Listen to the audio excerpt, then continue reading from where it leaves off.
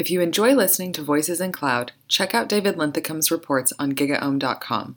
They're about data complexity and cloud solutions, addressing many of the topics covered in this podcast series. Hey guys, welcome to the GigaOhm Voices in Cloud podcast. This is the one place where you will hear from industry thought leaders providing no-nonsense advice on how to succeed with cloud computing, IoT, edge computing, and cognitive computing. I'm Dave Linthicum, best-selling author, speaker, executive, and B-list geek. And joining me today is my special guest and great good friend, Jason Bloomberg. Jason is a leading IT industry analyst, Forbes contributor, keynote speaker, globally recognized expert on multiple disruptive trends in enterprise technology and digital transformation. He's ranked number 5 on, how do you spell this, Jason? On Analytica's? I guess, yeah. List of top digital transformation influencers of 2018, number 15 on Jack's list of top DevOps influencers 2017, and the only person to appear on both lists. Is founder and president of Agile Digital Transformation Analysts for Intellyx. He advises, writes, and speaks on the diverse set of topics, including digital transformation, artificial intelligence, cloud computing, DevOps, big data analytics, cybersecurity, blockchain, Bitcoin, cryptocurrency, new code, low code, platforms. I'm not even going to go through the whole list, and legacy transformation and other topics. So catch the listeners up. I think last time I talked to you was on the CTP Cloud Technology Doppler podcast. So what's been going on since then? You've been prolific in Forbes. I mean, it's almost like a cartoon strip, the number of articles you get on there. Yeah, it's great to be here. I do continue to write 5 articles a month for Forbes, and president of Intellyx, an analyst firm, and we're up to 3 analysts now. So everything is going well, and crazy busy as usual. You know, weekends are really just work days with no phone calls. Yeah, that's how I play. Weekends are catch-up time. It's a time to get all the content done, things like that. I'm sure right, exactly. using it for the same purpose. So looking at your article that you published in Forbes back in February 2nd this month, 2019, have private clouds finally found their place in the enterprise? Now, fill me in on this. I thought this was a fascinating article. I read it. I'm sure the readers didn't, but summarize it for us, and let's kind of have a discussion around this. Well, you know, we've been talking about private clouds for a number of years now, and I actually referred to the NIST definition from the last decade, where they, sort of clarify the public-private hybrid cloud distinctions.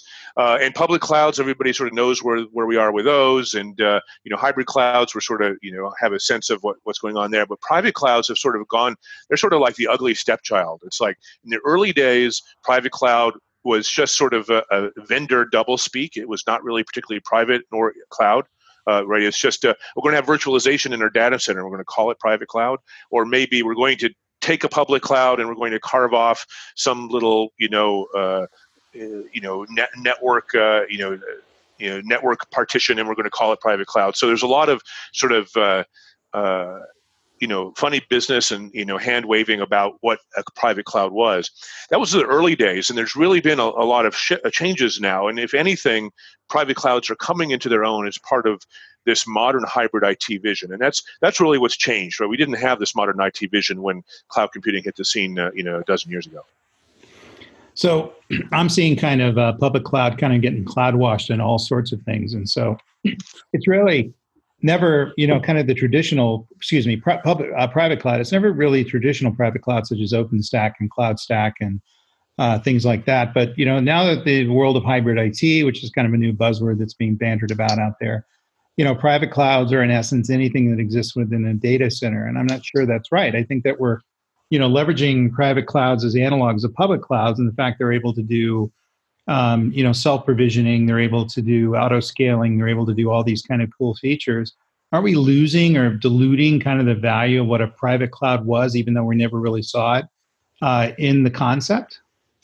Well, I would say it's sort of the other way around, that now that we are fine-tuning what we want from the private part of the story and fine-tuning what we want from the cloud part of the story, we're able to sort of have a better idea how private clouds fit into this overall ecosystem. So when you just listed some of core cloud-based capabilities, so elasticity, resilience, scalability, and the automated self-provisioning as well. All of these are capabilities that we look for from any cloud, whether it's public or private. And so those are becoming capabilities that are now understood as being desirable across the entire IT landscape, right? Even within on-premises IT, which is typically virtualized, or even legacy, with non-virtualized, on-premises IT, we're looking to hopefully get some of those cloud benefits as well. And this is really now an extension of the notion of cloud native, where cloud native originally meant, we're going to build software in the cloud for the cloud, right? So, you had, Spotify and Facebook, and these guys were cloud native companies, and their software was cloud native.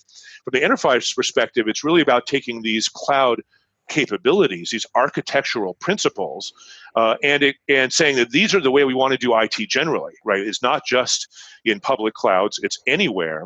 And so now we're saying, well, we could do it in public cloud, we could do it in private cloud, we could do it on premises, either virtualized or legacy environments. And that's the broader hybrid IT story. We're now private clouds are saying, well, we want to bring this cloud goodness, but we need it to be private in the sense that maybe we have data sovereignty or security compliance issues that require us potentially to maintain our data on premises, or keep this behind our firewall, or there's other specific definitions now that we would qualify as private.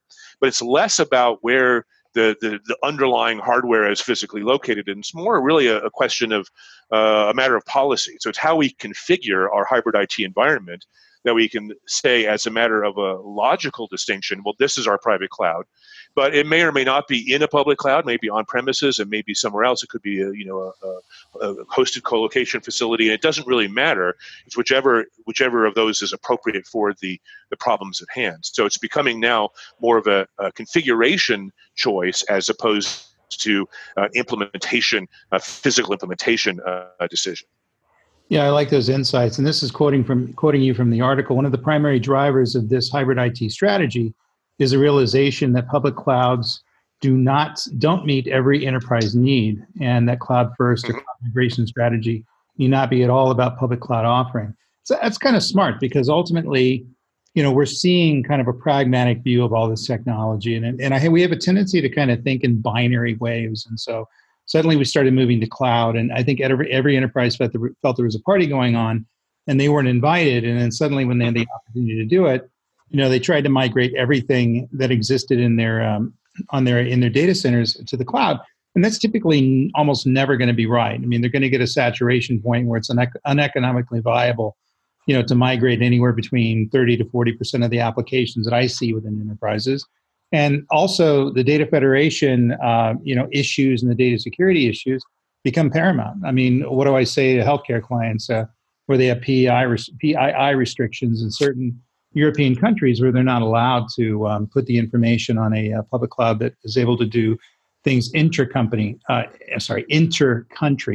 And so we've been probably oversimplifying the way in which we're looking at this. Is that kind of the gist of this? Well, that binary, is it on premises or is it in the public cloud? We got to move everything to the public cloud.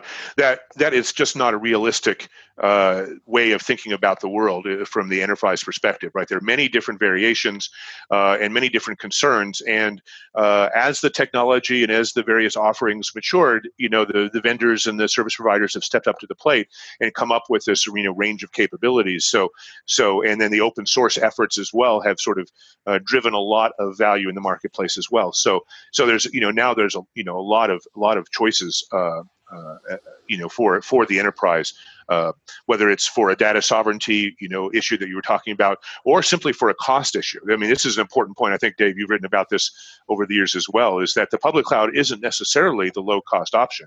It often is. At the lower end, as you're just ramping up, but at a certain point, that cloud bill is just going to go way, way up. And at a certain point, you may as well just buy the damn servers, and it's going to save you money.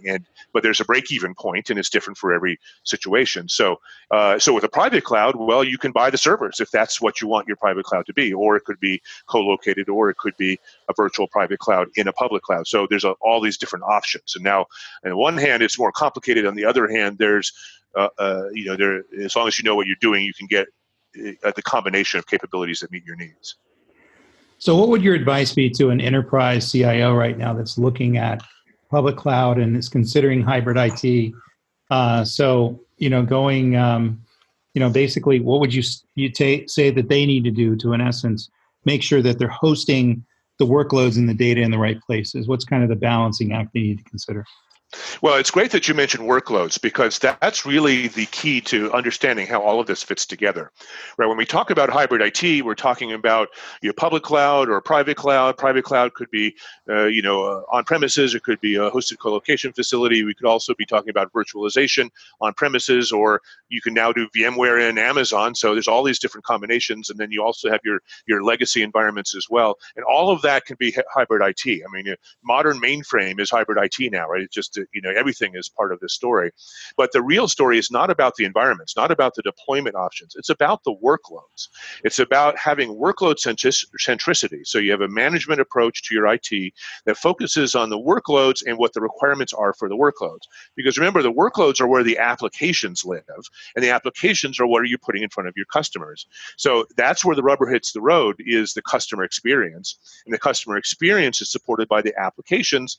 And how does the infrastructure, the underlying cloud choices support your applications? It's via workload centricity. So you want the underlying environments to be configurable as a matter of policy, depending upon the needs of the workload. So if you need to move a workload, or if you need to provision workloads in different places for different purposes, or have a workload that, workloads are an abstraction in and of themselves. They may be an application part of it. They may be a data part of it. You could be a multi-tier workload. You may have your data in one location and the application running somewhere else, if that's appropriate. Either could be specialized workloads like high-performance workloads that have specialized requirements. There's a whole range of different options. But if you have this workload centricity, you're essentially connecting the dots between all of this underlying infrastructure technology and the customer experience, which is at the heart of digital transformation, right? Focusing on the customer and how you provide value to the customer. So it's a way to get out of this siloed thinking. Well, we're private cloud over here, we're on premises over there, mainframe guys are in that room over there, we never talk to them. It's a way of getting away from that siloed way of thinking and thinking, well, let's think about what our customers need, and it may be a cross-cutting set of technology capabilities, and we want to build the appropriate abstractions to support that. And this is all part of this broader story of workload-centric thinking. So you think ultimately this is a planning problem? We're not really thinking through this or even dealing with the architecture of it. Looking at the requirements as they back into the technology. We're in essence pushing forward and operating in kind of reactive mode and kind of managed by magazine mode if you ever read magazines anymore, in terms of chasing some of the shiny objects out there. And that's probably going to do some of these enterprises harm. Yeah, you could call it a planning problem, or you could call it an architecture problem. I guess, in a sense, it's an architecture problem, understanding how to build the appropriate levels of abstraction to support the various business requirements. That's essentially an architectural challenge. The planning challenge is in how do we get there, right? How do we go from where we are now, which is always messed up, right? The current state of affairs at any enterprise is always completely screwed up. And how do we get to this vision of greater agility, greater flexibility, and leveraging technology assets as appropriate to meet the needs of customers long term? And that now becomes this gradual process of maturation and of moving toward this modern view of IT, which, you can call that a planning problem as well as an architecture problem. So ultimately, this is something that we need to consider in terms of how we're dealing with the strategic layer of this. And I think that's been missing from, migration to the cloud going forward. There's misappropriation of applications, misselection of applications, and certainly misselections of workloads, even, looking at what needs to be, refactored into cloud native systems and, things like that. This is just going to be an ongoing problem going forward. I guess is going to keep the consultants happy. So I hope the enterprises just kind of pay attention to what's going on here. Another article. Dave, you've been beating this drum in your writing and your podcast for over a decade now. So if only people would listen. Yeah, your lips to God's ears. Yeah, just no one ever listens to me. I agree with me. I found out. So you wrote another article in Forbes that I thought was really interesting. Think you're cloud native only if you're doing this. Pretty catchy. So summarize this for us. I think this is a fascinating article. Well, I mentioned a moment ago how we think about the notion of cloud native. That it's not really about writing software in the cloud. That's obviously a part of it. It's really about taking these core set of cloud best practices, right? The elasticity, scalability, resilience, automated self-service provisioning, and there's a few others as well, but those are sort of the core group, and saying, well, these are IT best practices, generally speaking, right? Is how can we bring the cloud computing goodness to everything we're doing in IT, whether it's the mainframe, whether it's other legacy environments. Well, I'm not necessarily calling the mainframe legacy, but legacy environments or the mainframe or virtualized on-premises environments or all of these cloud options. We really want to leverage. We want everything to be resilient. We want everything to be scalable, right? We want everything to be elastic. That's just now the core set of best practice. So when we say cloud native, what we're really saying is that we want to do everything following these core set of rules. And when you break those down into the specifics, there's a number of best practices that you can follow in terms of what does it mean to build applications, what does it mean to build a software lifecycle, right? And it becomes a DevOps-centric approach as opposed to a waterfall approach, because that is part of what it means to be cloud native. So it's now essentially the way that we can achieve these benefits of hybrid IT, broadly speaking, is by leveraging cloud-native best practice across all of IT. And I think that's an important story for a number of reasons, right? One, we want to get away from this black and white thinking where it's like cloud or on-premise, it's some sort of a black and white. We want to get away from that. We want to understand that the notion of the cloud itself is really nothing more than a set of practices that can apply to different technologies in different contexts. That's part of the story of private cloud. And if we get to that point, then we say, well, how do we make sure that we meet our business needs? And then that connects the dots now back to the workloads. So I think this is a very profound quote from the article. And the reality, there are many moving parts to cloud native architecture. And just as service-oriented architecture built upon in-tier architecture and virtualization-based cloud architecture did the same in turn, so too will cloud-native architecture leverage the approaches that came before while breaking new ground. That's pretty cool. And I think that one of the things that I am finding, whether it's a tool provider or even dealing with the enterprises as they're moving things into the cloud, they're not necessarily looking at history and what worked well, with certain aspects of service-oriented architecture, certain aspects of structured computing, even and different different architectural patterns that we used over the years. And this is really a matter of looking at the history and basically augmenting them and putting new modern takes on it. I mean, one of the things that's my theory is that in IT we never invent anything new. Everything's kind of invented on top of the work of other people, that we thought about. Even when I wrote the AI book, and you wrote the books as well, and ultimately we're building new architecture, a new way to looking on something on previous work or previous patterns that have already been established, typically not by one person, but by thousands of people. And we're not necessarily doing that as well as we should. We're kind of reinventing the wheel, and maybe we need more context in how architecture kind of evolved. Yeah, in a way. I mean, you could sort of take a pessimistic perspective saying that we're reinventing the wheel, and, us old guys, we've seen it all, and the young folks don't know what they're doing because they didn't live through client server and service-oriented architecture. But I'd rather take a more optimistic view that what's happening is that all of these various trends are individually maturing, and we're understanding better how to fit these together. So, I recently went to KubeCon, the Kubernetes conference, at the end of last year, and was really quite impressed at how many different stories have moved along, right? So we were talking about service-oriented architecture, and obviously SOA is part of, is one of sort of the foundations of microservices architecture, but there's fundamental differences. And microservices architecture is essential to containers, but of course containers are just the latest version of virtualization. But you could say, well, it's just repeating history. But if you look more closely, it's like we were actually learning lessons, right? We're actually understanding, well, virtualization took us so far. Containers take us that much further.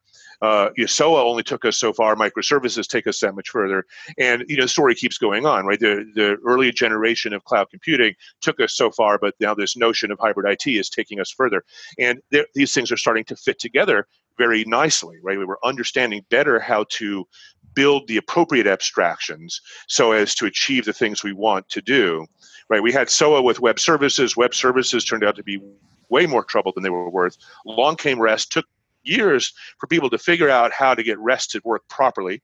Well, now we've crossed that bridge. We know how REST is supposed to work, and we know how to solve the problems of the earlier API approaches, web services, and tightly coupled APIs of the past. And so now all that is part of the story. But you don't want to pick any of these and say it's what it's all about. It's not the API economy or the container economy, or it's all about serverless or all about blockchain. It's not all about any one thing, right? It's about the fact that we're figuring all of this stuff out, and it all fits together as appropriate. And there's still a lot more work to be done, but I would say that we're really making good progress.